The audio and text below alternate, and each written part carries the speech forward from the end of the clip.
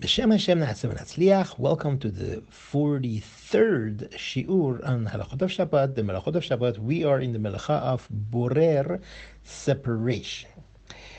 We have mentioned the rule is Ochel beyad umiyad. That means he could take the ochel, the food, with his hand and not a utensil, and miyad for immediate use. Now, what is ochel? When we talk about food, this prohibition of borer is not only regarding food and things that are we consider trash. We're going to throw them in the trash and they're mixed up, and he wants to take the trash or the unwanted bad pieces and throw them out, and to keep the good things. And we're saying don't do that, just take the food out.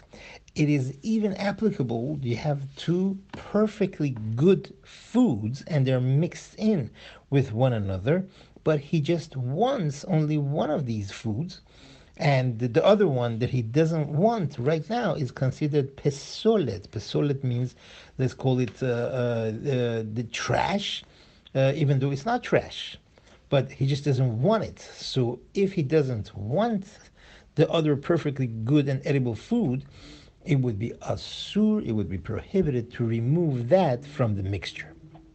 Example, person makes salad.